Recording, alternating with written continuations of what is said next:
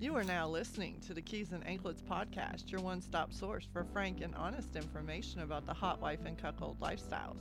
You can find this episode on iTunes, Google Play, or Stitcher Radio, or you can head to www.keysandanklets.com and subscribe right from the website.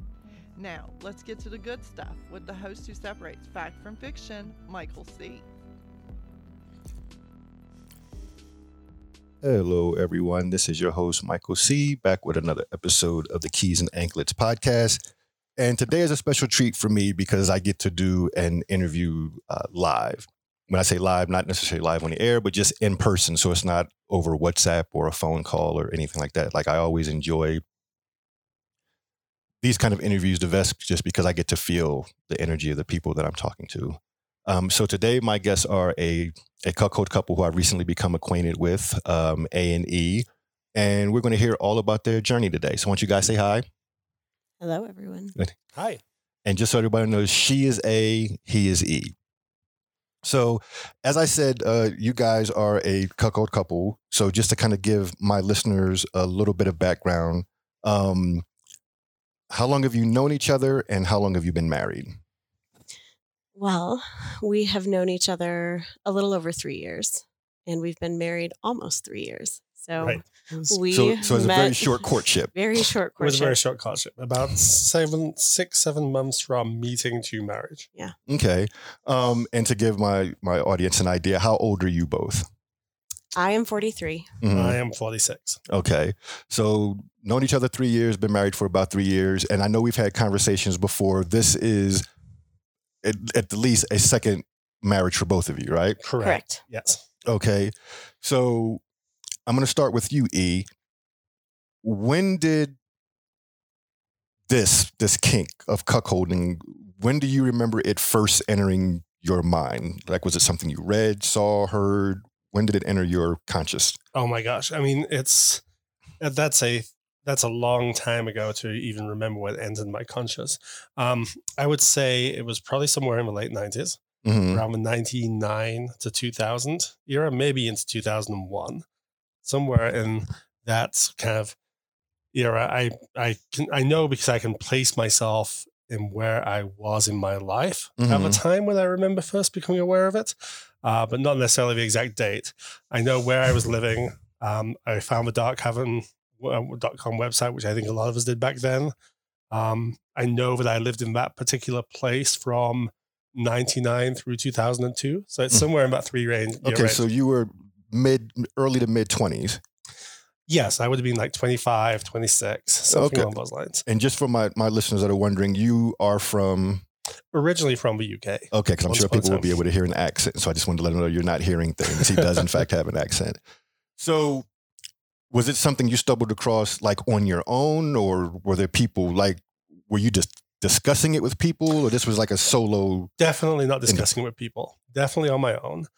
In terms of how I stumbled across it, I have kind of a memory of what I think it was. But again, it was so far back now, it's 20 years, that it's almost apocryphal, right? But it could be a memory of a story that I remembered afterwards, but it's now become that. But as far as I remember, I actually stumbled across it. So first, I've got to actually admit that there was an instant when I was probably late teens, early 20s, that was kind of pseudo cuckolding, pseudo becoming interested in it without knowing anything about what it actually was. Right.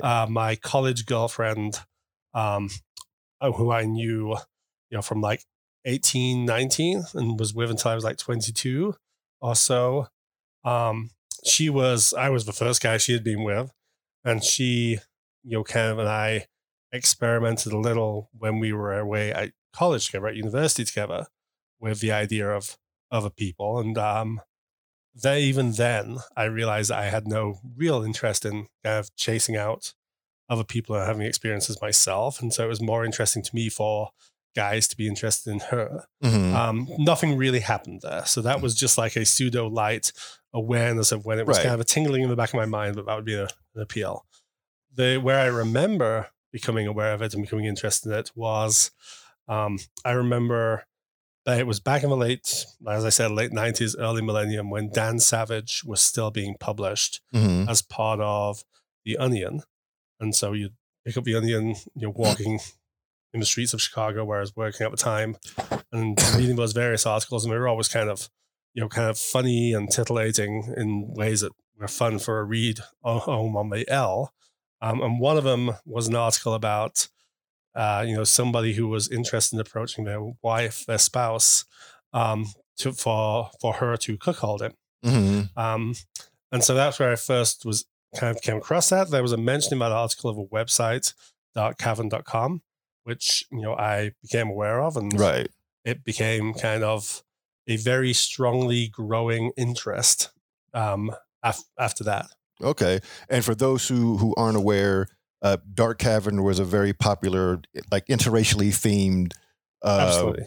I think it was probably like a lot of amateur stuff. I mean, it wasn't just videos, but I remember they had like forums and places where people could talk and communicate with one another. And I mean, it was very, very popular for a time. It was like the place to be if you had any kind of interest in any kind of like interracial aspects of hot wifing or anything like that. Well, I think even putting aside the interracial aspect, although that's definitely part of it for us now, back then I think it was probably the only place to be for any aspect of hot wifing or anything, at that time. And I think it was cutting edge, right? So for the early 2000s, the website, like you said, had videos, had forums, had amateur photographs and real people posting and real kind of depictions and interviews and things like that, which it was just not like anything I had ever encountered previously. So let's fast forward a little from there. So you come across it, it enters your subconscious, you're thinking about it, you're visiting the website. When do you remember the first time you actually tried to incorporate it or even bring it up with a woman that you were seeing or dating or something like that? So I think this is where it gets into kind of a complicated back and forth in history. We love complicated here. So in my prior marriage, I think it was very kind of softly alluded to towards the end of the marriage. But it was more there along the lines of a very kind of vanilla context. My ex-spouse's high school boyfriend kind of reached out and got in contact with her. There was kind of an emotional entanglement there, to use the Jada Pinkett Smith term. But that led to kind of a dissolution of my marriage. So it wasn't anything that led to cuckolding or anything like that. That was more typical, led to dissolution of my marriage.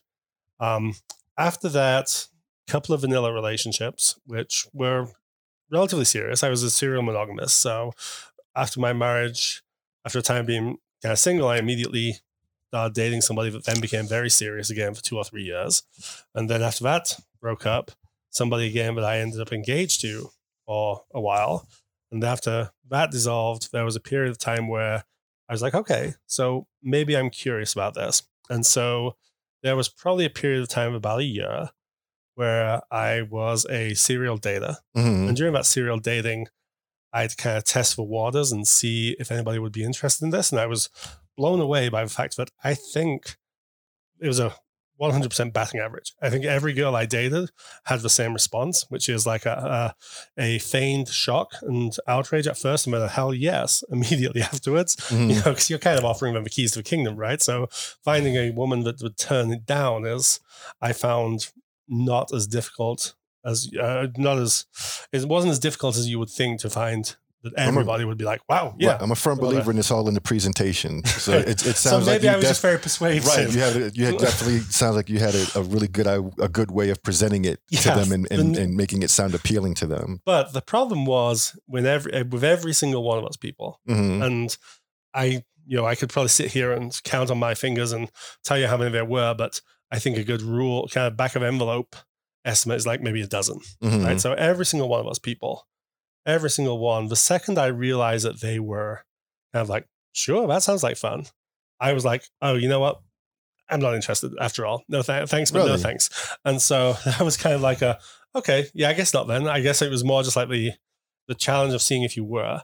And then, and I think that was just me not being kind of ready to embrace. And it was also partially, but I think it was also a big realization that in that case, it isn't really cuckolding, right? It's if it's somebody that you don't know and have no connection to, and then you're just dating casually, and you raise the idea of that, is it really kind of, it doesn't really have that emotional richness that we have, that A and I have, right? Because it's a case of like, well, you're somebody I don't know. You're one step away from a stranger. We've been on maybe 3 or 4 dates. And so you're willing to say, yeah, I'll keep dating other people. It's like, well, we're kind of at the stage where you're pretty much still dating non-exclusively anyway. So it's really, there's, I'm reminded of kind of a paraphrase, right, of a Marquis de Sade, the famous quote that's always credited to him, right, that, sex without pain is like food without seasoning. It's the same type of thing, right? Cuckolding without, or, promiscuity and willing to flirt and do things with other people without any attachment or connection to you is hollow as well. So I never really went anywhere with any of those people. Right. And then when I met A, we have both kind of come full circle, and I'm sure she will go into some of her experiences where we were both actually looking at that time for kind of the opposite. Like, oh my God, let's just look for something that's like stable, that's monogamous, that's non-dramatic, that's not up and down. And so that's where we were. And we were for, the first year we were married.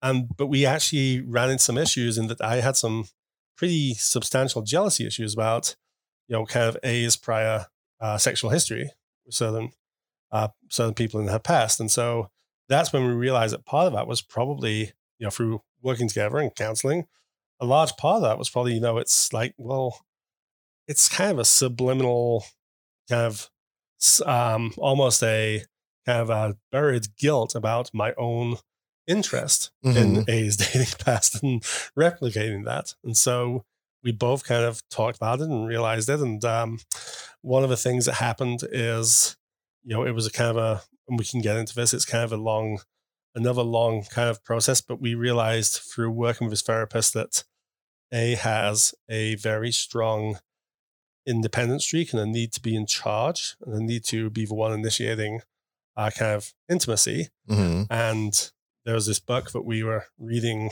where the therapist that kind of recommended called Come As You Are, which is not a cuckolding book, but it's a kind of an intimacy book about, and one of the core things in that is that struck A was, well, it should be about, kind of the female partner initiating and being in charge and taking the lead. And from there, that was something that really kind of got us some traction and got us some kind of excitement and got us some intimacy and close together. And so from there, it kind of led to, well, this fascination I've had with cuckolding is also a fascination with, kind of female-led relationships and FLR.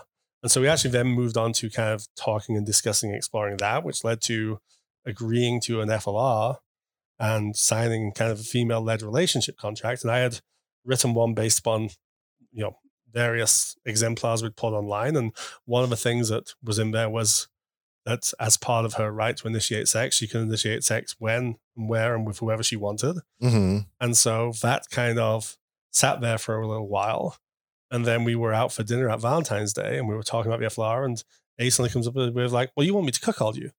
And part of me was shocked that she knew what it was. And part of me was shocked that she had seen through the transparency. And part of me was shocked that she got that. So we kind of talked about it. It's like, well, yeah, that is. And so hold on. So that's where your story becomes an us. So let me pause you right there. So for you, A, kind of take me back to like the first time you ever even heard that word. Like how?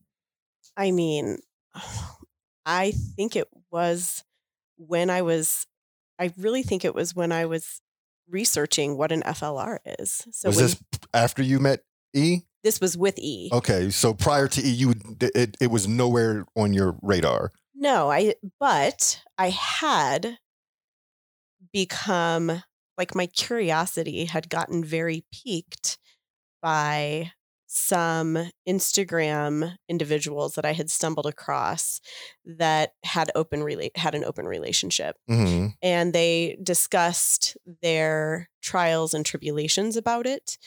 And I discovered them and that concept, which of course I've known people in open relationships since college. Right. That's when I first kind of heard of that. And I never thought that would be something that I would be interested in. I always considered myself a serial monogamist. And interestingly, like my first marriage dissolved purely because my ex-husband could not be monogamous with me and found ways of dealing with that were really hurtful to me. And so when he actually did bring up at one point this idea of, did I think I could ever be in an open relationship with him? This is your ex? My ex. Okay. And I had said, not coming to it through cheating, Right. I don't think that would work for me because the trust between us is already so eroded and we haven't done the work to put it back together. So I kind of just threw it away at the time. And I, from that point on, just definitely considered myself a serial monogamist. So when I got divorced and did lots of dating, I really enjoyed my time, my sexual freedom. I really was out there for the first time in my life, quote unquote, sowing my wild oats. And so when I met, he was everything I had ever wanted or dreamed of in a partner, because seemingly we thought we would be monogamous. We both really put family first. We both are professionals. We are, as the listeners will be able to recognize, he is an incredibly intellectual person. I'm probably not as overtly intellectual, but we match on that level. We're in the same industry. We really just hit it off in every aspect. And I just was so thrilled. So when he brought up this concept of female-led relationship, I was like, yeah, fuck yeah. Like I want to be in charge. Like, what does this mean though? So that's when I started researching what FLR looked like. And I kind of noticed really quickly that there was a lot of BDSM involvement in a lot of FLR relationships. And then when he presented me with this contract, that he had this language in there about me being able to sexually engage with whomever I wanted, whenever I wanted, and he would be supportive of it. Right. I was like, no. And I totally we are lawyers and we redline documents all the time for our jobs. And so I redlined that out. I was like, hell no, we are not doing this, So let me ask you a question. When you read that, did you read it as it was a two-way street? No, or you I knew it wasn't. Or you knew it immediately that you were the one being given that type of freedom? Absolutely. And you were against it from the very beginning? I think my sensibility was against it. My gut, reaction to this monogamous life that I was looking for was against it. But if I'm being honest right now, I think there was definitely some kind of tickled my fancy a little bit, but I was like, no, I mean, we both have trust issues. And I was like, I don't think that would be successful for us. So I redlined it out and then he put it back in. And then I don't remember exactly the sequence of events, but I know at some point I'm like, okay, we need to talk about this, because I did a little research and I did recognize that one arena of FLRs, one way of getting to an FLR or one way of getting to cuckolding could be through an FLR, but an FLR can also lead to cuckolding. And so when I read the language, I was like, that's the word for what he wants. When I came across the word cuckold and cuckolding in that concept, I could recognize that's what he had put in there. And so that's what leads us to the conversation that we had at Valentine's Day in 2019. Right. Okay. So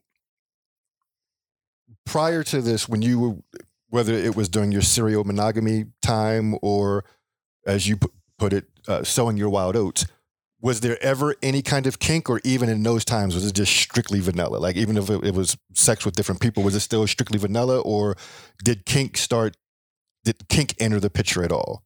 I would say no, not that I would have identified at the time necessarily. I think the only kink that if this is considered kink, I know some people consider it yes and some people consider it no, but for me, every single person that I dated or slept with between the time of my first divorce and meeting E was black or brown. And so that is that is the only thing that kind of remained consistent. And, I definitely, and I've told E this before too, I think that was a real time of sexual awakening for me in my life, really embracing the fact that I'm a slut. I love sex. I think it's fantastic. Mm-hmm. Sometimes I can't get enough. And I recognized that I had never had sexual experiences like I was having in the aftermath of my divorce. And, took me a little time, I think probably about a year after my first husband and I separated was when I had my first encounter with someone. And after that, it was off to the races.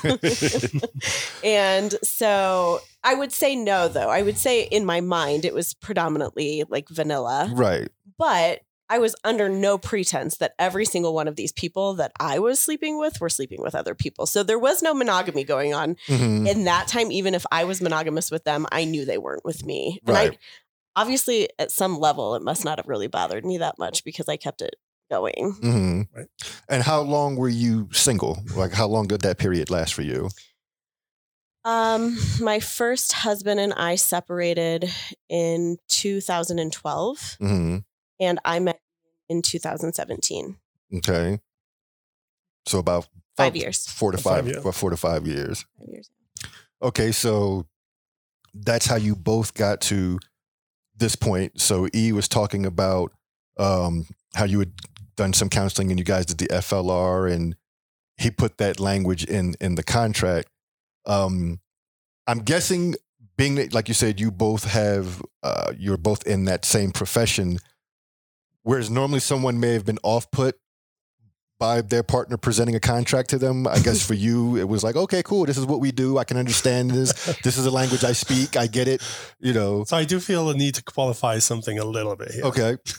It wasn't quite as abrupt as just presenting a contract. There was a conversation that happened back and forth. And we agreed upon, if we're going to do this, because we said we both have trust issues with past marriages and we both agreed, if we're going to do this, we need some rules, we need some ground rules, we need to know how the FLR works.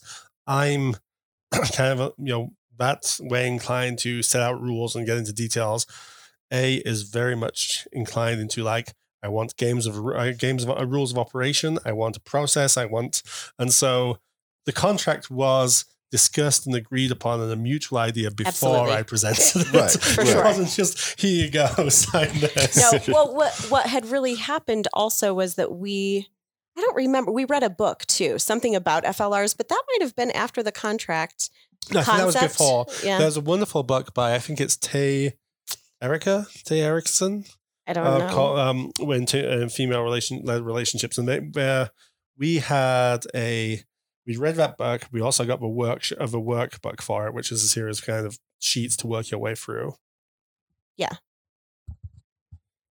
And so we had read that book, and then from that book, there was a suggestion that you should have a contract. And so that's where it came about. It wasn't just, even though we are both lawyers, it wasn't quite as transactional as okay, you're in. Here you go. Sign this, initial here, triplicate here, notarize there, and we're good to go. Right. It was a little more kind of organic and relational. Okay, so what I'm curious about is you said that you the term you used was red line and kind of took the things out and then he put them back in. What was it that made you start considering it? What took it from a hell no to a to a okay? How was that progression for you? As far as how you looked at it. Well, I mean, I know what he's thinking, so I know why he's laughing. So I think, go into a little bit of depth there.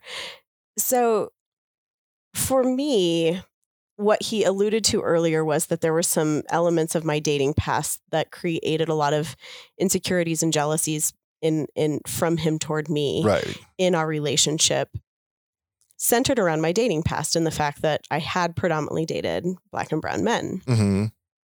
And he had definitely let me know that that he perceived a real lack of when I would, for whatever reason, we thought it was a really good idea to share literally everything. And when I would describe either sexual relationships with these other people or the relationships themselves, he would really perceive a real difference between how I was in those situations versus how I was with him. Can you kind of give my listeners an example?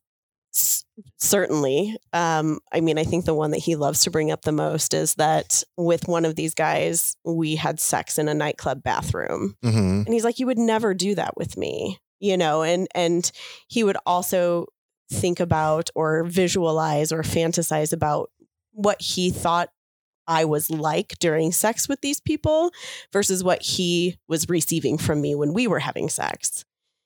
And this was causing a problem. It was causing a problem. This wasn't like hot bedroom talk. Like this was something that was correct. A rift between you two. This was a serious enough problem that there was at least 2 or 3 separate occasions where I had divorce papers drawn up, ready to present enough of a problem. So just to kind of go into that a little bit and just to kind of ask E, and I don't, obviously you guys work through it because here you are today. But I'm kind of curious, being that this was, because this wasn't like she had cheated on you. This was stuff that she had done in her life before she even met you. So right. I'm just kind of understand, where was your troubles coming from? So there's a compartmentalization that was going on. And it still does, to be absolutely honest, but it's now kind of a positive thing that we kind of embrace, and it's erotically charged. And it's not to do with just something as kind of gauche as physical as penis size, because I'm, at least I would say I'm on the larger size for a white guy. I'm not by any means like under the 6 inch mark at all. But some of these guys, some of the black or brown guys were. Right. So it's not to do with that. It's to do with, and we work this out in therapy. So if I'm talking for you, please jump in and stop me here. Had a habit. You're making my editing job so much harder. Yeah. You keep saying each other's names. Oh, sorry. A has a very strong professional and personal ability to compartmentalize. And one of the things we realized in therapy was A had a very strong way to compartmentalize what is the good girl, mom, wife, and what is the free, liberated, bad girl, having fun slut. Mm-hmm. And so with a husband, it doesn't matter what was going on. She could not kind of get into the same mindset. And that's still the same today. I mean, the exact same, I can, and I say this candidly, and it's true, I can make A have orgasms stronger than she may have with any ball. Right. But she will not be as kind of worked up and panting and excited and physically demonstrative as she is in that situation, as she is immediately with a ball, because there's something that it's the 2 parts of her that she has compartmentalized, the good girl kind of mom and wife that she's always been raised in her kind of religious upbringing, and the kind of free, independent, contrarian, breaking taboos. And so the reason I bring this up is not to kind of, say, I know my wife better than anybody, and I'm describing her because that's kind of male bullshit, I know. But no, the reason I bring it up is that came out a lot over the course of a year of therapy, in that the problem was, I would feel that I'm kind of not being given access to all of A. And so that was where it came up from. It's like, It's like how I love you so much, I'm giving you everything. It's like, I'm giving you everything I can, where I went through a career change, for example, which we didn't know if she was giving up all of her income. And it turns out she was incredibly successful at a new career change. But, my thought process at the time was like, I'm supporting the family. I'm giving you a home. I'm giving you everything here. And yet you kind of have a part of you that you choose not to let me see or have access to.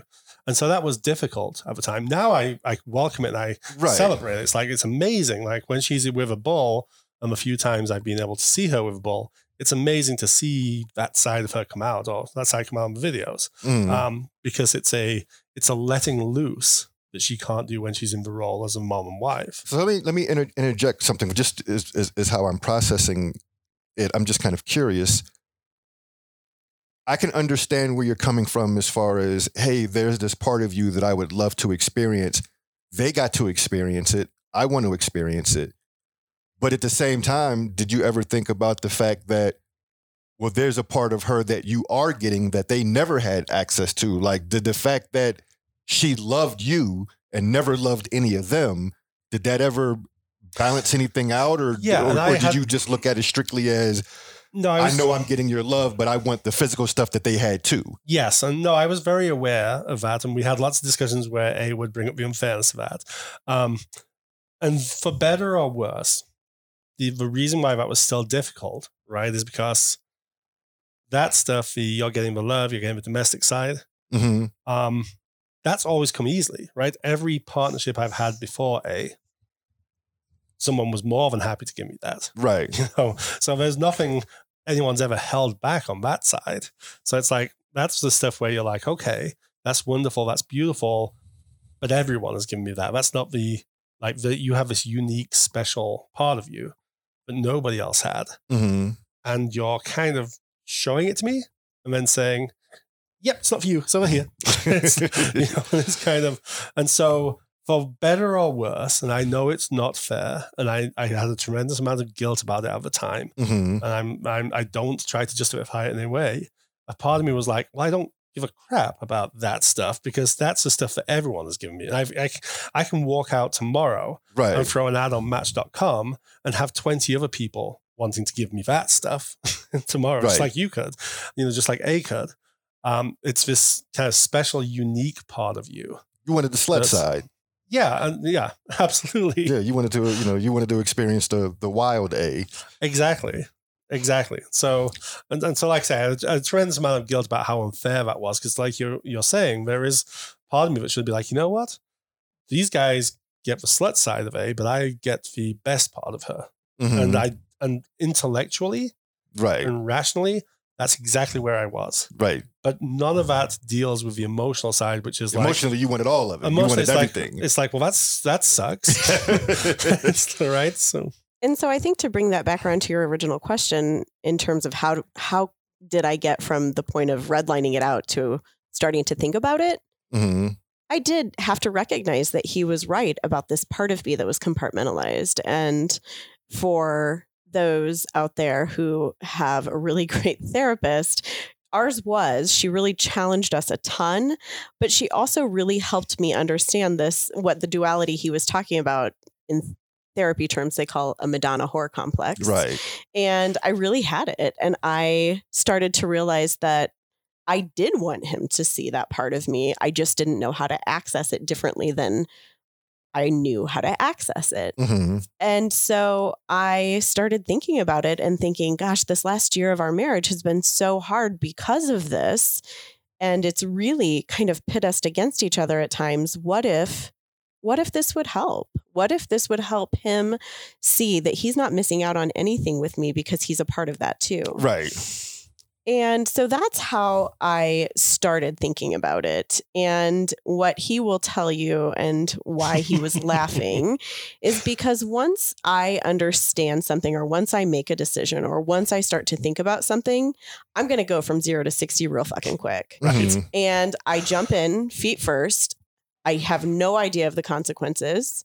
And we were having that conversation in February at Valentine's Day of 2019. Actually, a couple of days after that, because it was actually, it was like 2 or 3 days afterwards. We had the kids. Yeah. And so we were out February 17th of 2019. And by March 13th of 2019, I was in bed with a bull. Okay. So once you made the decision, full steam ahead, let's get rocking and rolling. Right. Okay.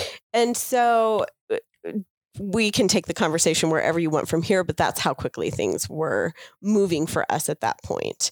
And I just don't do anything half-ass. Right. I just don't. And right, you're a force of nature. Yes. So in every good way, you are a force of nature. Kind of to build on that a little bit, I'm always curious to talk to couples to hear. It's one thing when all of this is just talk and speculation. It would be so hot to see you or to know that you were with another guy. And, it's very hot to talk about and kind of role play it in bed and imagine what you would do in certain situations. And then there's real life.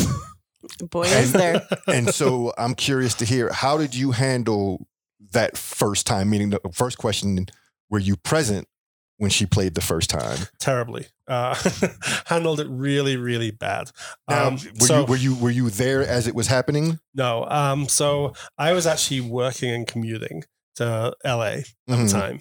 And so I was going to be home that night. So I was in LA. And I was in LA this particular week. I normally was in LA. My schedule used to be I was in LA from Wednesday morning through Friday afternoon. And I'd get this later flight back on Friday and get back in about 10 or 11 o'clock at night on a Friday.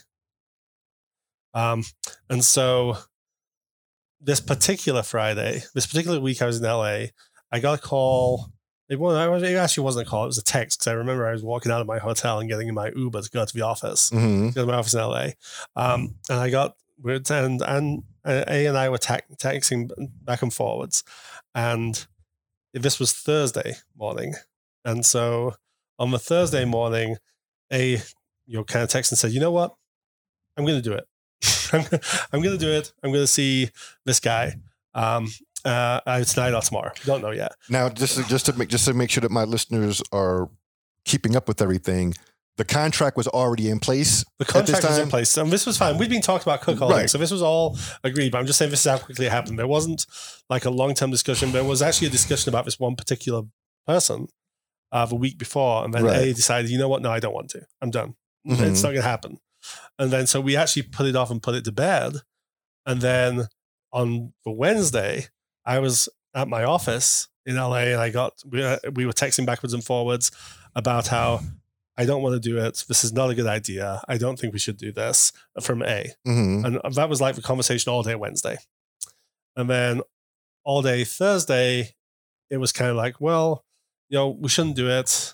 But it wasn't as adamant. And then all of a sudden out of nowhere, it was like, hey, I was driving down this road and I drove past this guy's house and the song came on that had his name in it. So I'm taking that as a sign that I'm going to do it tonight.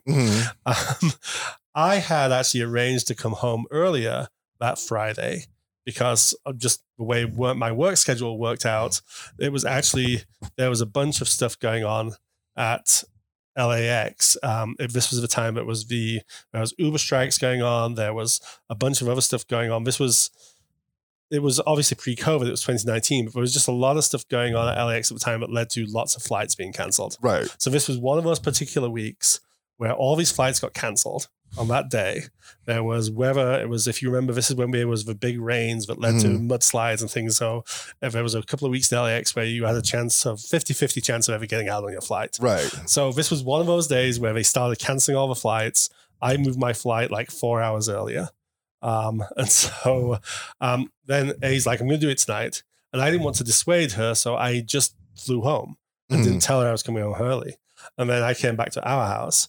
And then A was out with this guy. And then she came back to our house. I thought she was going to this guy's house, but she actually came back to our house because he had gone home to, I forget what, feed his dog or something. And then he was going to come over to our house to play.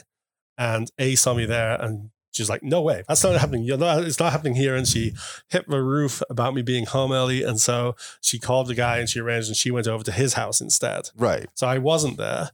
And I think because of the way all that went down and the confusion, we had a very not positive reaction when she got home. To me, it felt very much like cheating, the way I'd been cheated out of it or out of the experience of being there.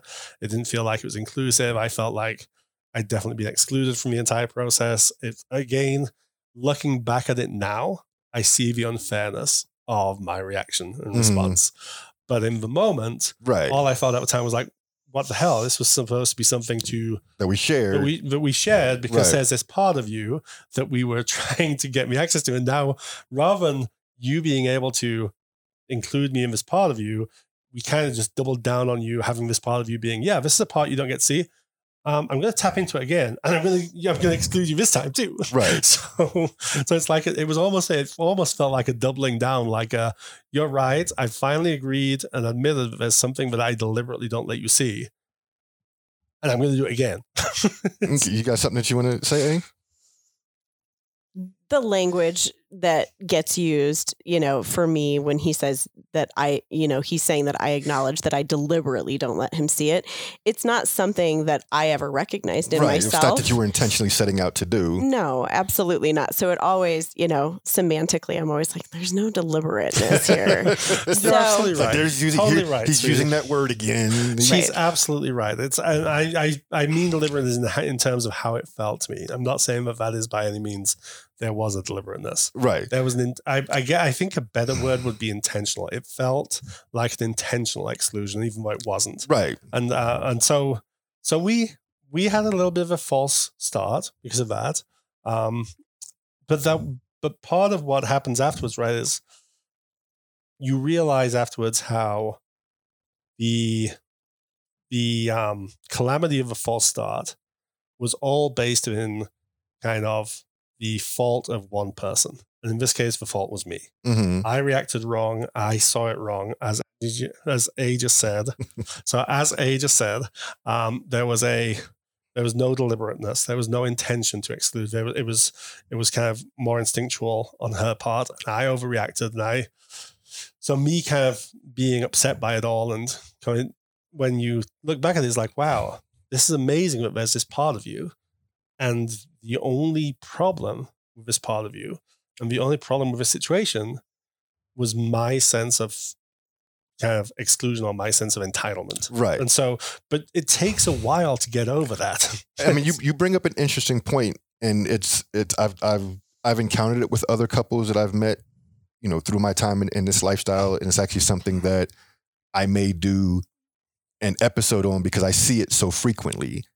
And that is, I see husbands that they have this idea in their mind of how they want their wife to cuckold them. Yes. And then when she doesn't do it that way, they're like, no, it's almost like when you're trying to teach somebody to do something and they start doing it and they're not doing it right, and you want to jump in like, no, you're doing it wrong. You're supposed to do it like this. Yes. And I see a lot of husbands that do that. Like they get upset or bothered by their wife's behavior because she's not doing it the way that they want her to do it or the way that they picture her doing it. And oftentimes when I see that come up, it's like they have this fantasy in their mind and they try to take their wife and kind of like Play-Doh. They try to like force her through that fantasy. And, when you were little, you had the Play-Doh thing and you stick it in, you push the handle down and absolutely it bring it out in the shape of a star. It's like that's what they try to do with their wife. And then eventually, and it sounds like you had this epiphany yourself, you realize my wife is not a piece of Play-Doh. I can't put her in this mold and get the result. All I can do is present it to her and hopefully she'll do it in a way that is appealing to me, but I have to let her find her own way. Absolutely. I wish I could agree with the word epiphany. Epiphany gives me way more credit than I've earned or deserve. Epiphany would suggest it was like a road to Damascus moment where you're hit in the face by a conversion and the right. clouds part. It was definitely more of a process. I think that's for me why the FLR is even more important than the sexual side of cuckolding. Because for me, it's still a process. I still realize, even today, as much as I love being a cuck, and as much as I love being A's cuck, there are moments where, your male toxic self and your control tendencies that have been drilled into us for our entire life come out, and it's like, no, it should be this way, and you're doing it quite right. And the FLR to me is the more important seminal portion of kind of effectively learning and unlearning that and giving up that control in terms of, what? I have to trust in the result and trust that you will get us to the right result. Mm-hmm. And that the result in terms of what is the right result is what you have decided is the right result, right, and not what I have decided is the right result. So not only do I have to trust you to drive the bus, I have to trust you to choose the destination, and I have to have faith in that you will drive the bus correctly and get us to the destination correctly as you define correctly, not as I define correctly. Right. And so that is an ongoing process.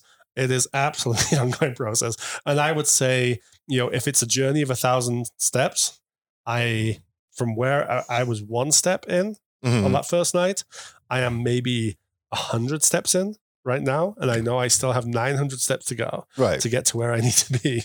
So let me ask you this. You said that first time didn't go well at all.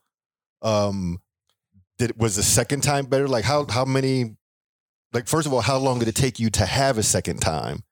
Like, how long was that break between the first time you tried it and the second time you tried it? I don't know. What do you think? I wouldn't say there was a break, because what I will also say about E is that even if he has a terrible reaction in a moment, normally within 24 hours, usually much less, he will realize that he reacted rather than responded.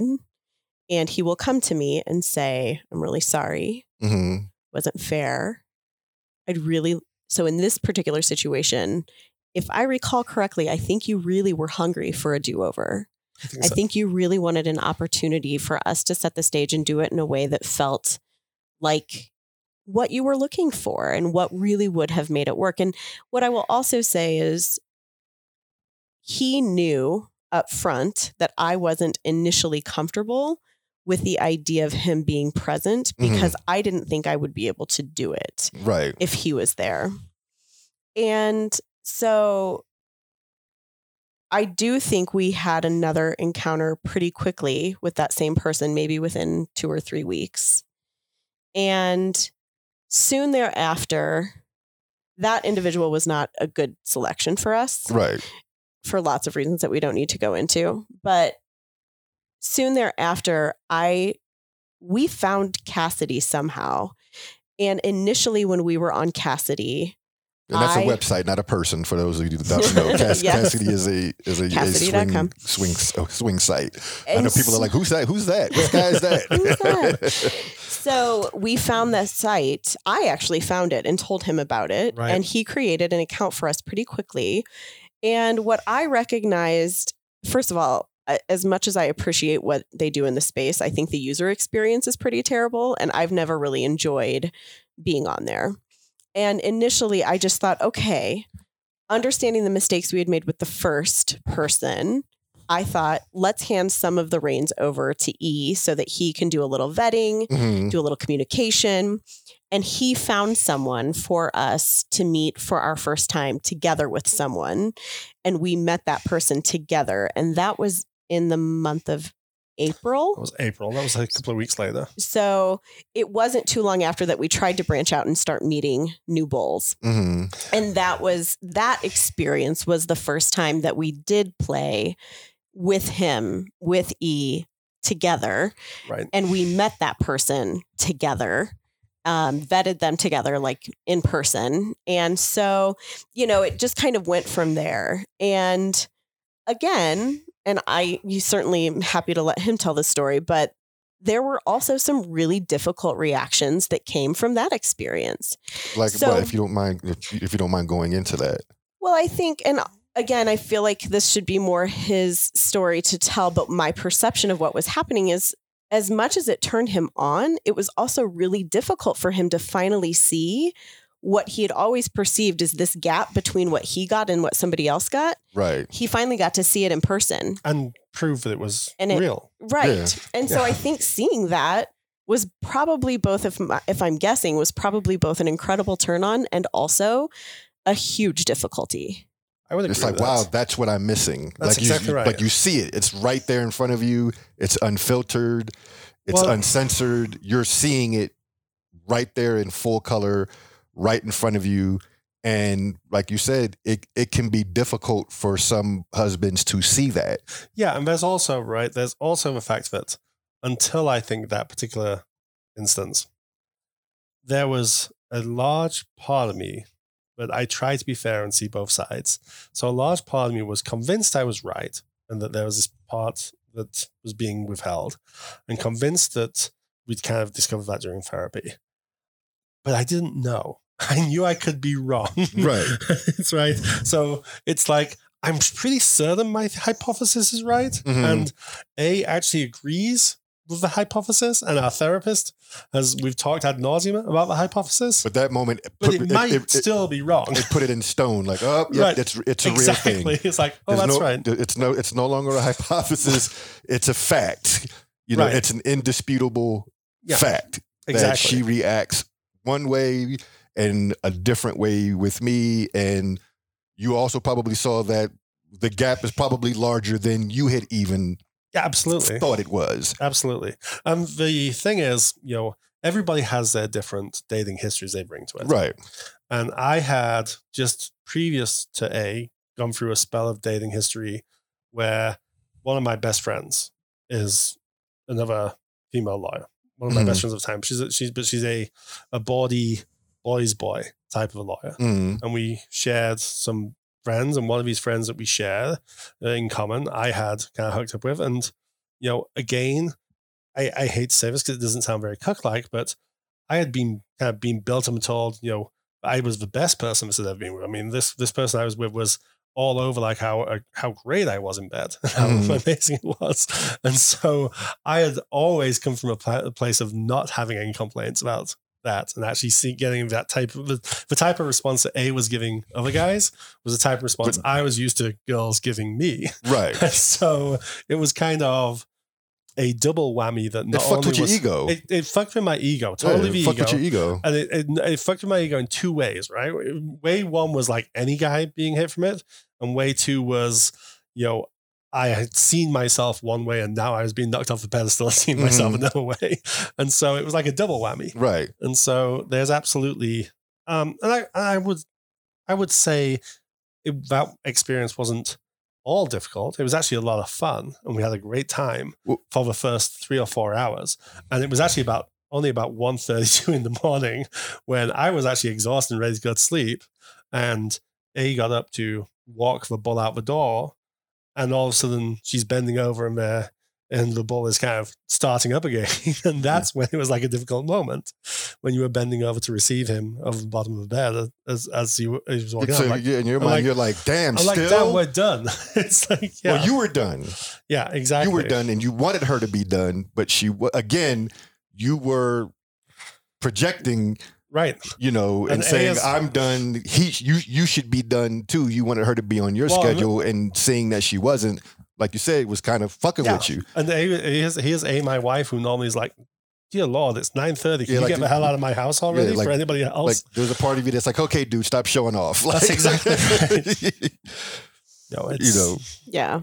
So that, that was another like difficult experience. And that's, I think, part of the reason that we were interested in having this conversation with you too, is because I just want people to know that, first of all, any type of non-traditional relationship, when you've only been in traditional relationships, if you decide to take this leap, it is tough. The road is much less traveled, and there is no guidebook for how to do it.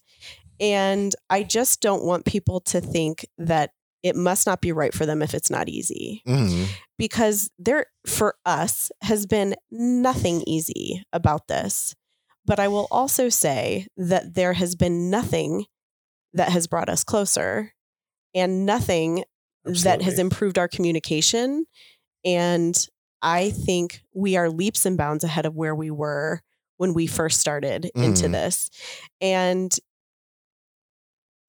making a decision to step into cuckolding is like, especially when you're in a situation, people always say, don't have children to fix a problem in your marriage. Well, don't try cuckolding to fix a problem in your marriage. Right. And I won't say that's exactly what we did. I also think there was a lot of recognition of him toward me for like, what are my desires?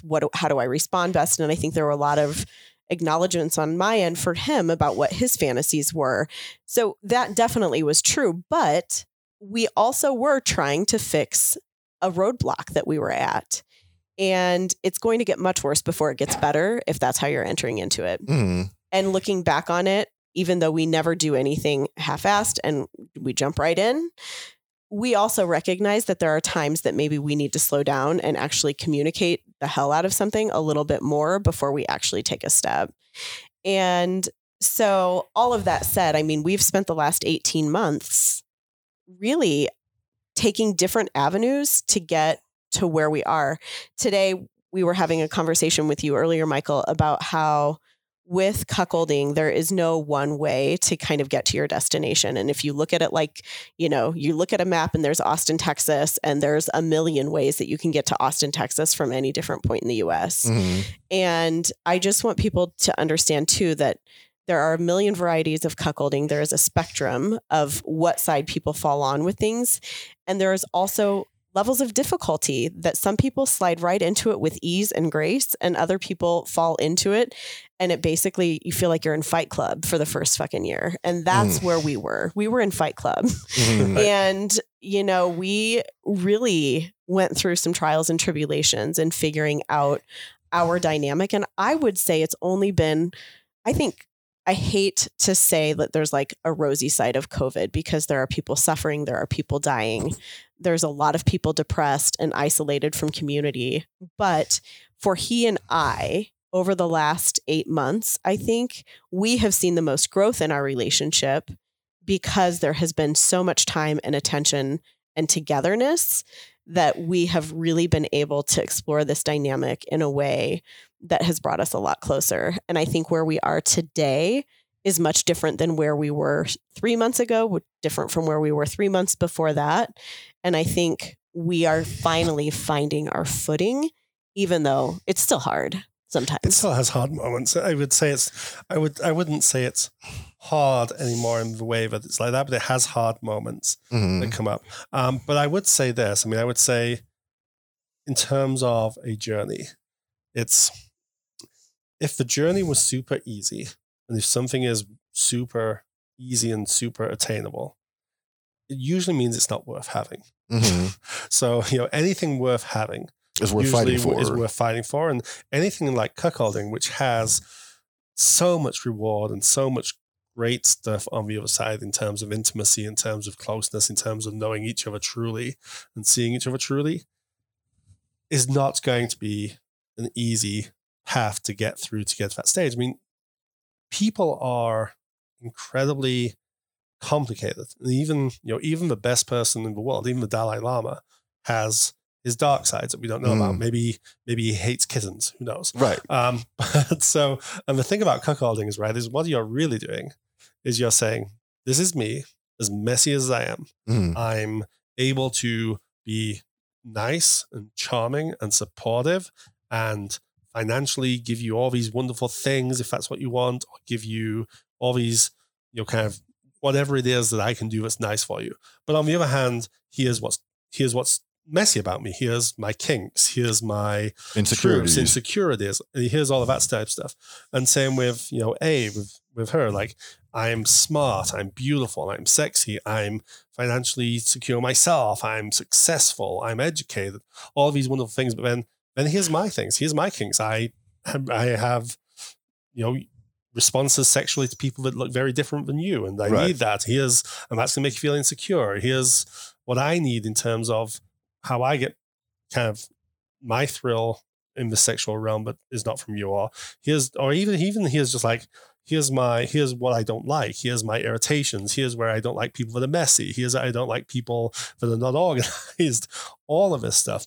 Sexual, non-sexual, cuckolding, vanilla. Right. It's all there. And the beautiful thing about cuckolding, and the beautiful thing about seeing that honestly, is if you can look at that person and see all those amazing things and just adore them for who they are, like I do with A, it's so much more enriching, because I don't ever have to worry about, finding out something I don't know about her, or that she's not the fantasy that I've made her out to be, or she's not the archetype that I've imagined. I know the real her. Right. I know everything about her.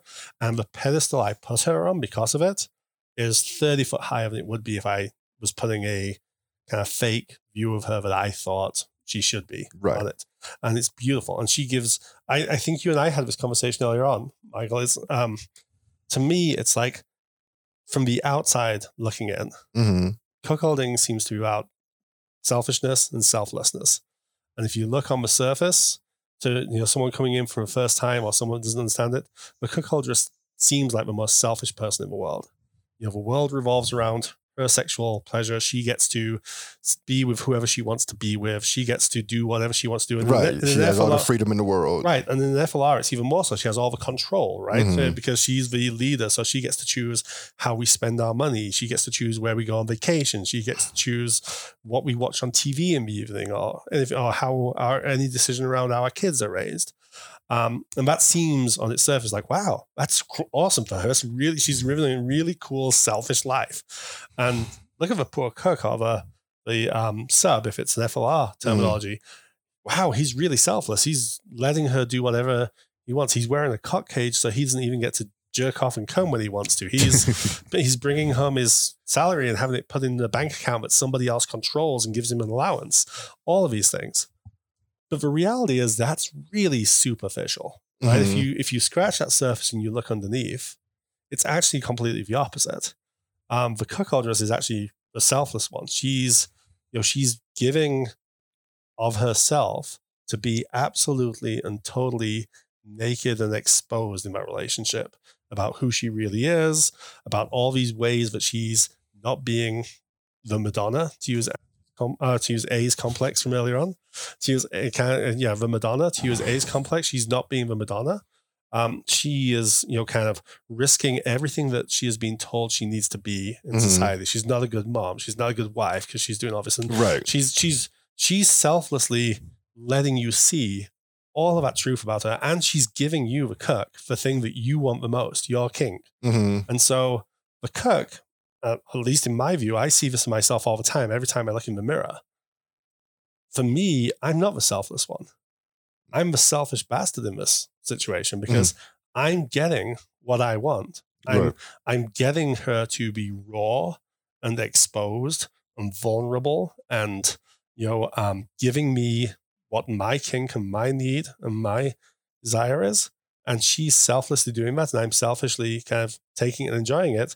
And on times when I get jealous or insecure, I'm selfishly, effectively asking her to put herself in the line of fire for me being.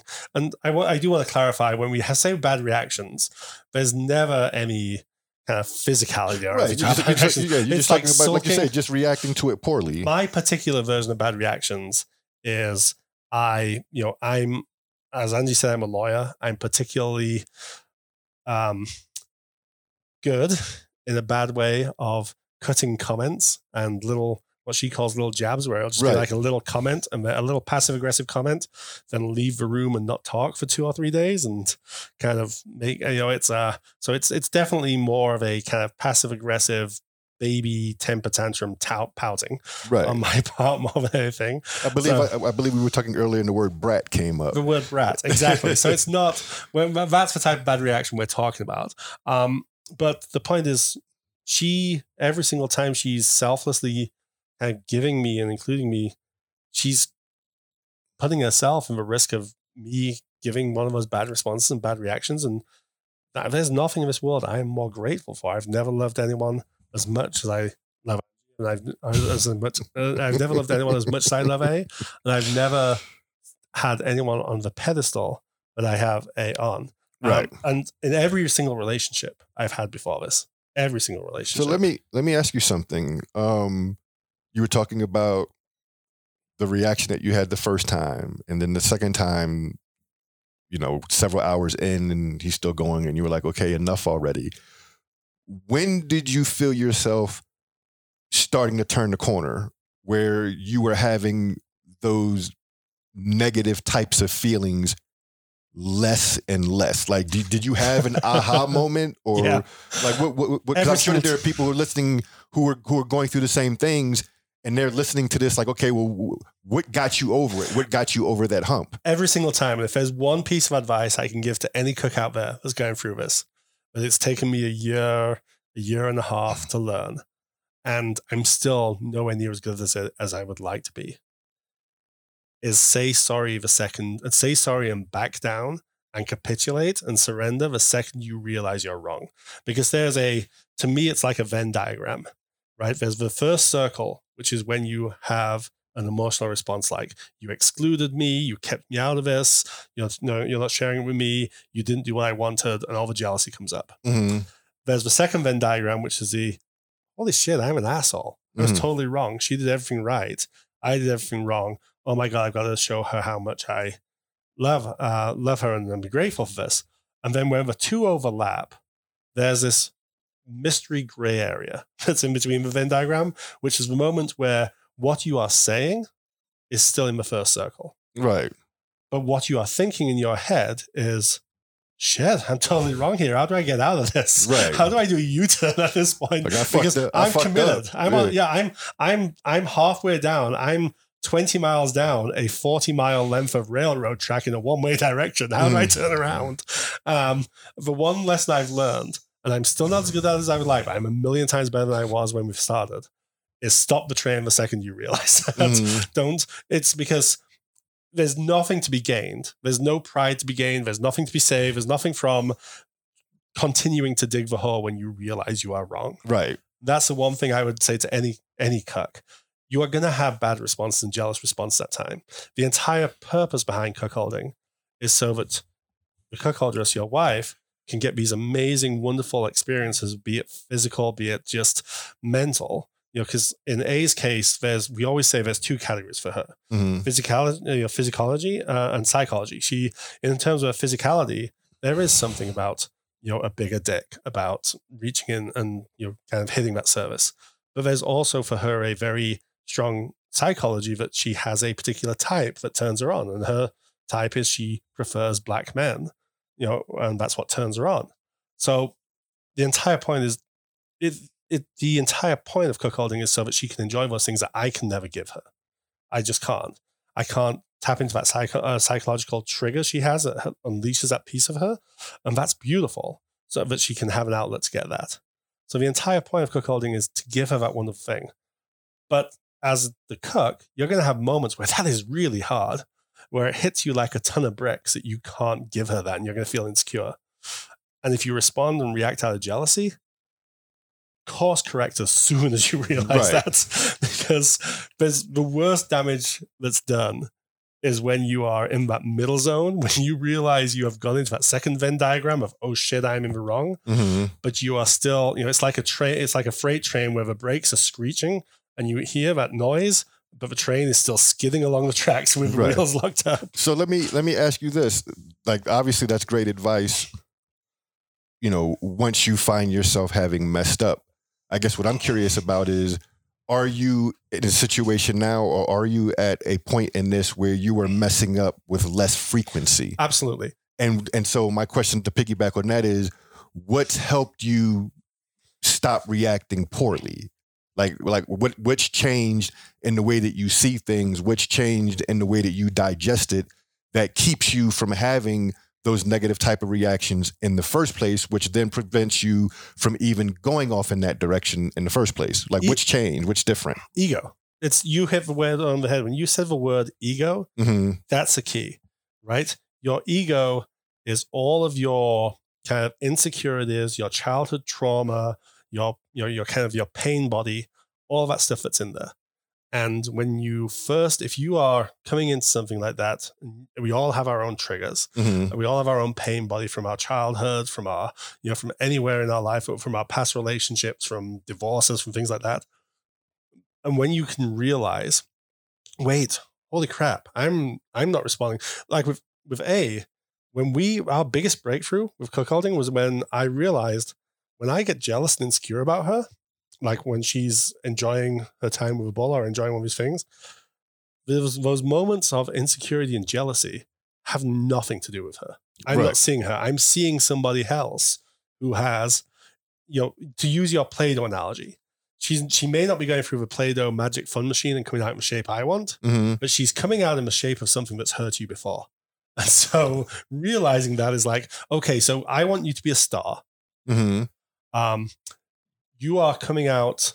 I want you to be a star. Every other time you come out as a square, which is not the star that I want you to be, but that's still good. But now you're coming out as a triangle. And somebody else was a triangle at some time in the past, and that triangle hurt me like hell. Right. And so I'm responding to you as a triangle. It's like, holy shit, you're my ex-girlfriend from 1998, or holy crap, you're my ex-girlfriend from 2006. It's Right. like, wait, no, you're not. What am I doing here? So you were punishing her for the sins of what they had done. Yeah, or just the feelings that it evokes. Right. And so realizing that, and that's the big key, and realizing how amazing this entire thing is, that she has these beautiful needs and part of her, and these beautiful desires, and these beautiful, amazing ability to experience pleasure in a certain way. And that is not a threat. That's not the triangle that hurt you. Even if it's the square, that's not the star shape that you thought you were forcing out of the Play-Doh machine. Mm-hmm. The square is something beautiful in its own right. Right, exactly. It's not, but it's not the triangle that you think is threatening. It's just a beautiful, amazing part of that person that you should accept, not just accept, but celebrate and adore. I mean, I see in all of these things that turn her on and give her pleasure, and how much she loves time with her balls. And A does have a particular type. She only is exclusive to black balls. Mm-hmm. And so she has, and seeing how that brings her joy and brings her so much kind of, like what we were talking about this morning. What was the expression we were saying? You're not like a submissive slut or a pain slut. You're a happy slut because it brings you joy. It's just right. like, it's such gleeful, kind of almost gleeful gluttony celebration. It's almost like it's like a bacchanalian in terms of how much joy she gets out of it. To just be able to celebrate that and realize that that's no threat to you. And if it was a threat to you, you would never have wanted this in the first place. You still want to be a cuck. You still are a cuck. It's still beautiful that your wife or girlfriend or whoever your cuckoldress is kind of in all their slutty glory.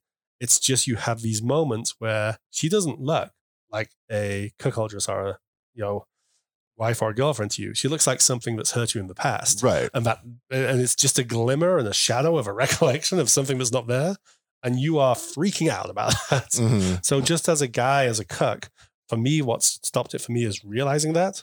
And when it happens, it's like, okay, who am I pissed at? I'm not pissed at what's going on here. Right. You're not mad at her because she didn't do anything. I'm not mad at A because she has this, huge dick in her mouth or whatever I'm seeing at a moment, because that's happened, dozens of times before. Mm-hmm. So it's not that. It's something else about this situation.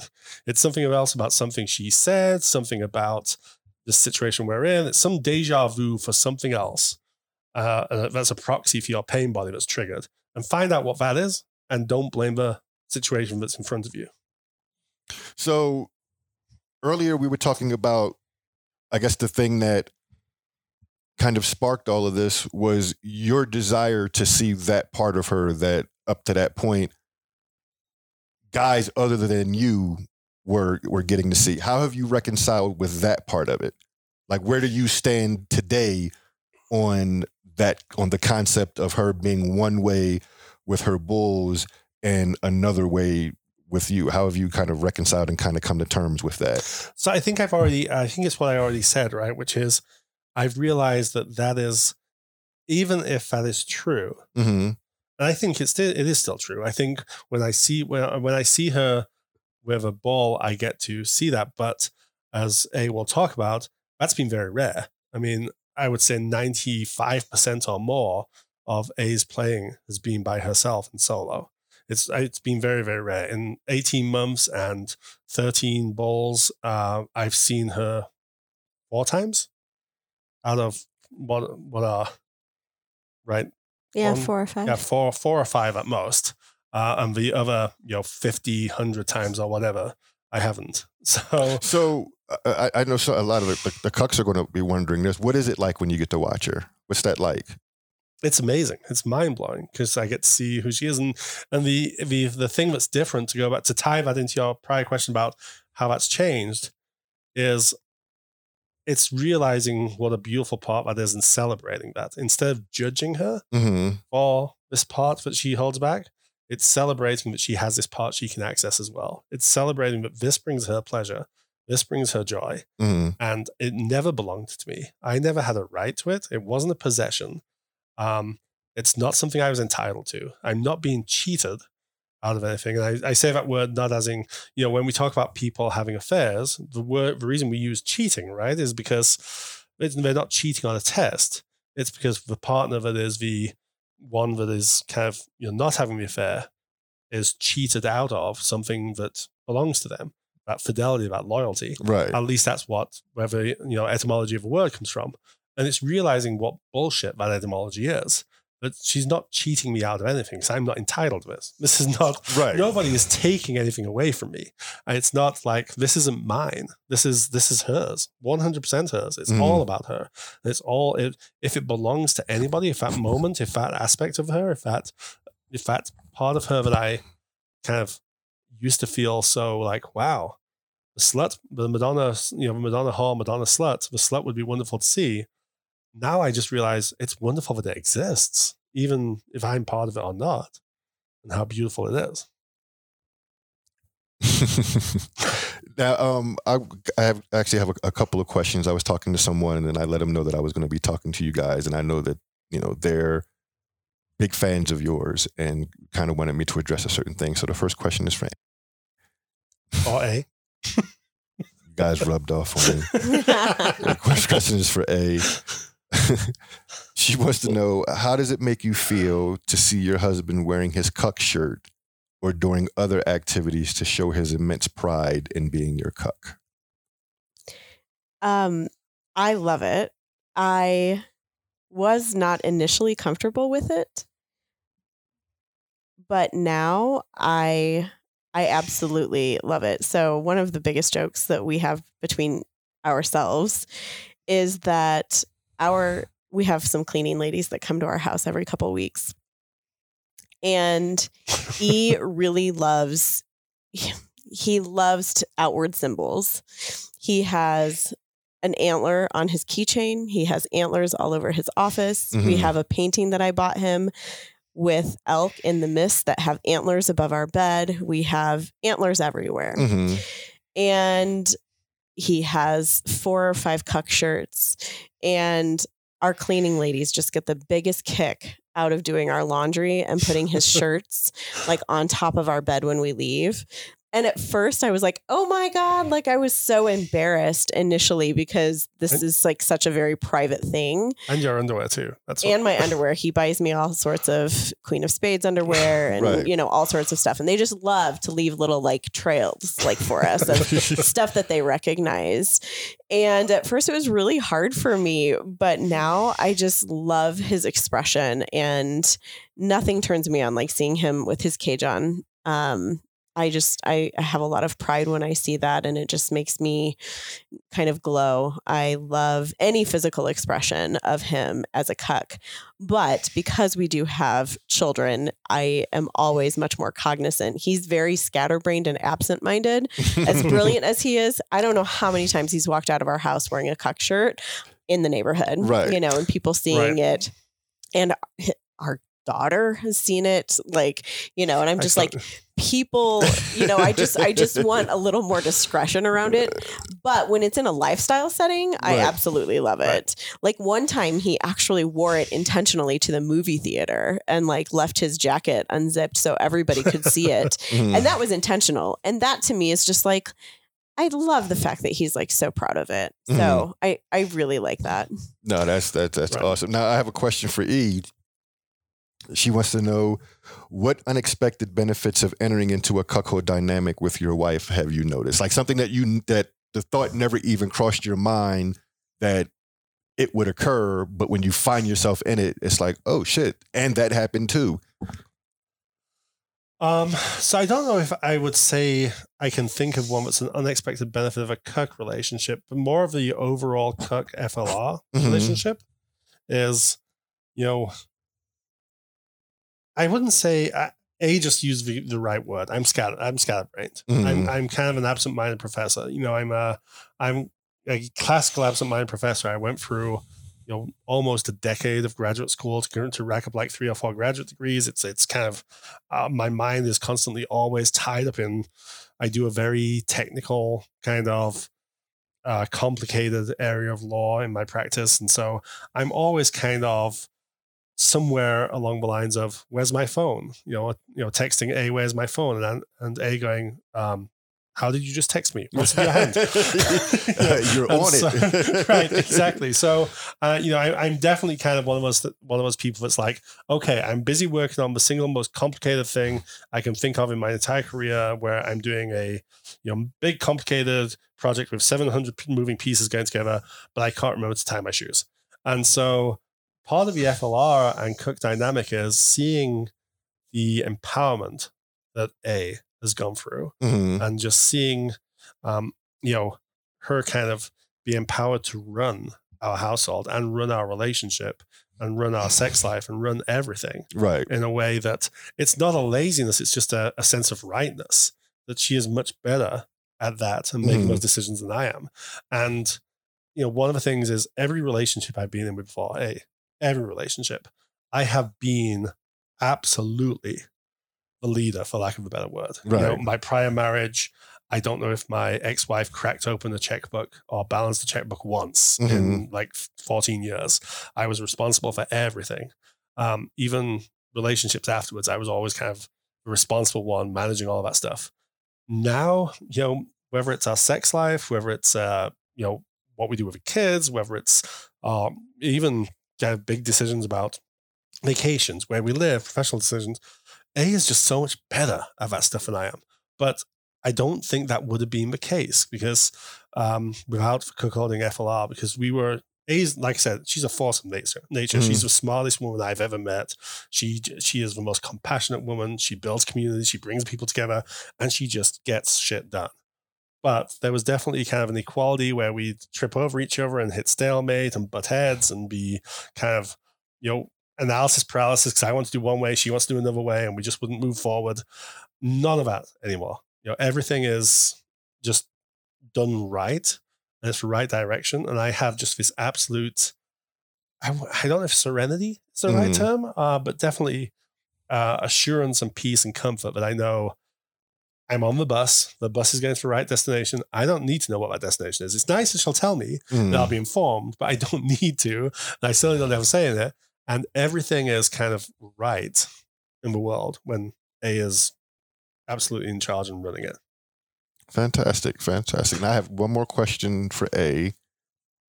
And she wants to know, how does it feel to be introduced as a cuckoldress? What has that moniker come to mean for you? And has that meaning changed over time?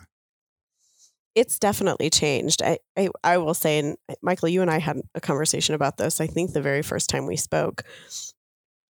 Nomenclature, like terms within the lifestyle, have been really difficult for me to wrap my head around. First of all, I used to think the word cuckoldress was like literally the least sexy word ever. But I've really come to love it. And I also fought against every other possible label, as a feminist. Don't call me a fucking hot wife. Like that's really defining it around being a wife. And I'm just a hot woman. Like my status as a free sexual being isn't defined by me being a wife to someone. And you really helped me look at that differently in terms of, in a community, if you don't understand what somebody's label is, maybe you can't figure out how they attach to others and what that, kind of what that role is. And so I've definitely embraced it a lot more. And I think now when I think of the word cuckoldress, I think free, I think empowered, I think boss bitch. Like I love everything that comes with it.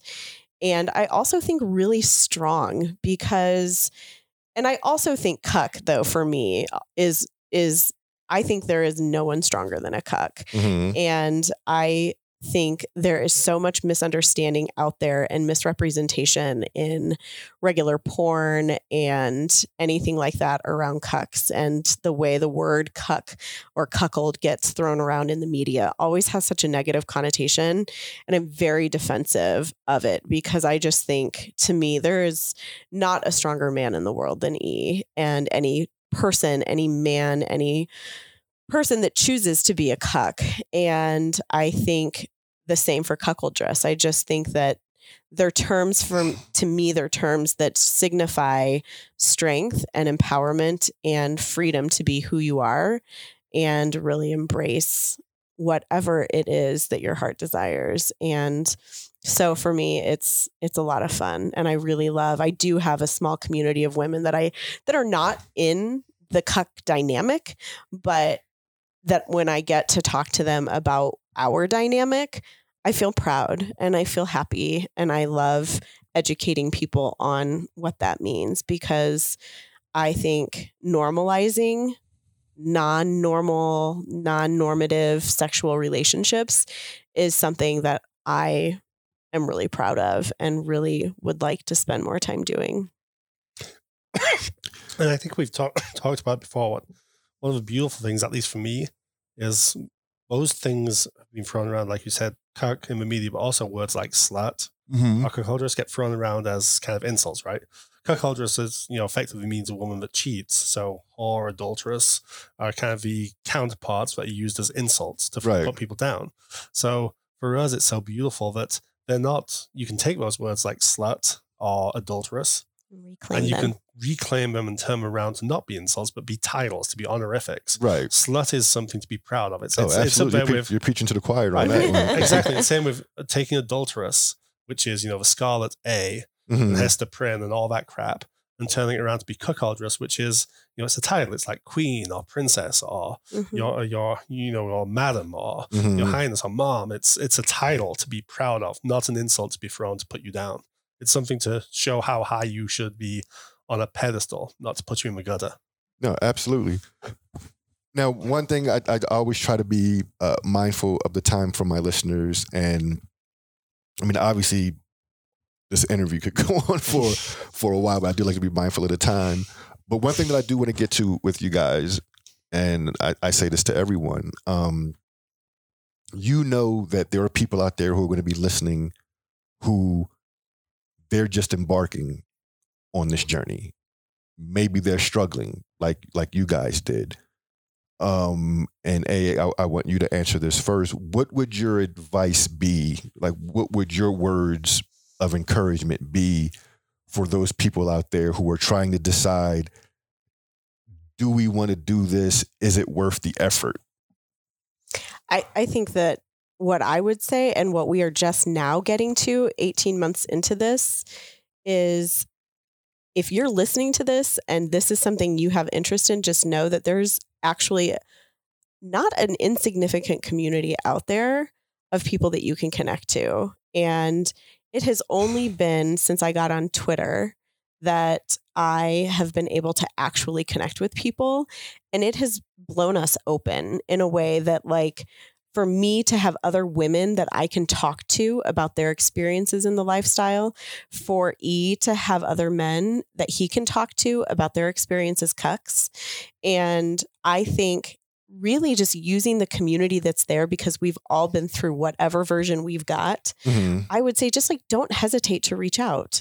Make that community, get connected with the people that are out there, because we all love this lifestyle, but we also all love each other in a way that we don't maybe know each other, but we just have such a great appreciation for one another. And I think that everybody's expression is very different, but I don't know anybody.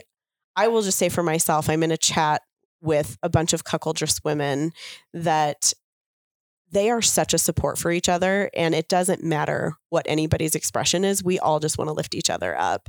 And I'm a lurker because I'm not great at really participating in chats, but I will reach out to people individually when I feel like they might need a little bit of support. And I have somebody that I'm doing that with right now, because it's a really isolating thing to go through without anybody to help guide you along the way. So for me, that would be it, is like, get you some people that you can talk to and that you can use as a sounding board to really bounce things off of, talk about your insecurities, talk about your fears.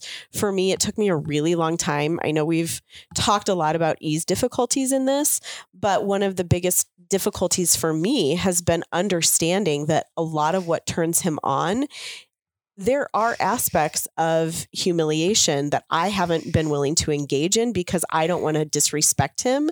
And what he desires more than anything is for me to engage in those things. And it's been helpful for me to create some relationships with women that have helped me understand that me not doing it is for me. It's not for him. Right. And if I want to give him what it is he desperately needs, just like he's giving me what I need to be willing to meet him where he is and give him some of that. And I have a long way to go in that. But I feel as though these women have helped me understand that, yes, cucks are really selfless, but you also need to be willing to give them some of the stuff that they are looking for too. So community for me, hands down. And how about you, E? What would your advice be to those couples? I would say to have a little grace for yourself. You're going to make mistakes. You're going to mess things up, and it's going to be tough. And especially for cooks out there, I would say, you play by the same. It's a relationship. Cuckolding is still a relationship, and so you play by the same rules you should be playing by in any relationship.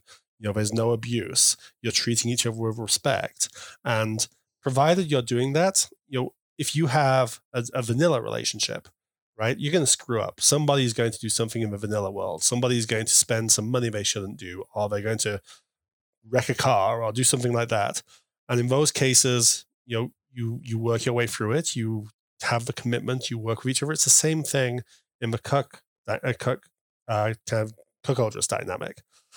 The cuck is going to have some jealousy. And it's going to happen at some times. The cuckoldress is going to have some insecurity, or is going to be pissed off because she sees the cuck as being too needy or something at some point, and have some irritability. Just like in any other regular relationship, give yourself the grace to realize that doesn't make you a bad person. That doesn't make you a failure, that you failed at this. Just as if you get pissed and irritated at your partner in a vanilla relationship, that doesn't make you a failure in a relationship. It just means you've had a stumble. Pick yourself up, dust yourself off, realize you need to try extra hard to show respect and love and adoration for not just for your cuckoldress, but for yourself, for the cuck, but for the cuckoldress too. Realize that mistakes happen. It's a regular relationship. And for the cuck, at least for me in my personal experience, doing that allows you to give yourself the space to see all the amazing things about your cuckoldress so that you can kind of build that pedestal higher and higher and higher that she's on. And I cannot emphasize how much those mistakes that I made in having jealous moments here or there, and A's ability to kind of help me through them, give me some space, give me some grace to understand, say, you know what? That was a really shitty thing you just said, but I love you, and that's okay. People say, and for me to be able to say to A, hey, that was a really shitty thing you just did when you were irritated at me for that, but that's okay. And then to bring yourself closer after that, I cannot emphasize enough how much that has just built my gratitude and my adoration. And I literally worship the ground A walks on because of it. And that's not figuratively, that's literally. I mean, we get up in the morning and we have a routine where before we even get out of bed, I kneel by the side of the bed. She puts her feet out of the bed. I kiss every inch of her feet. Then I kind of lick her pussy, and then I eat her ass. And the idea is behind those three things. One is to show that I worship the ground she walks on. One is to show that I, adore and am submissive, adore and worship her. And the other one is to show that I'm submissive to her. And that's the kind of give yourself some grace that you can see those things to celebrate. But if you understand that you will screw up, she will screw up. And like any other relationship, a screw up is just a screw up. Yeah, absolutely. And live by the same rules as you would in another relationship. No abuse, no kind of violence, no shouting, just like you would in a vanilla relationship. Talk it over, get over it, move on. Exactly. You're allowed to have a bad response, but a bad response still has to be in the same guardrails as a vanilla relationship. Right. No, absolutely. You constantly say, I'm Dom, so my bad response is going to be to beat you. Yeah, it's going to be, I'm having a bad response, and just like in a regular vanilla relationship, I'm going to say things, you're going to say things, and we're going to work through it and forgive each other. Well, I want to, first of all, thank you for what both of you had to say at the end. That was fantastic advice, and hopefully at least some of my listeners will be able to kind of pick things from what you said that apply to them, and make it work for them. I want to thank you guys for agreeing to be guests.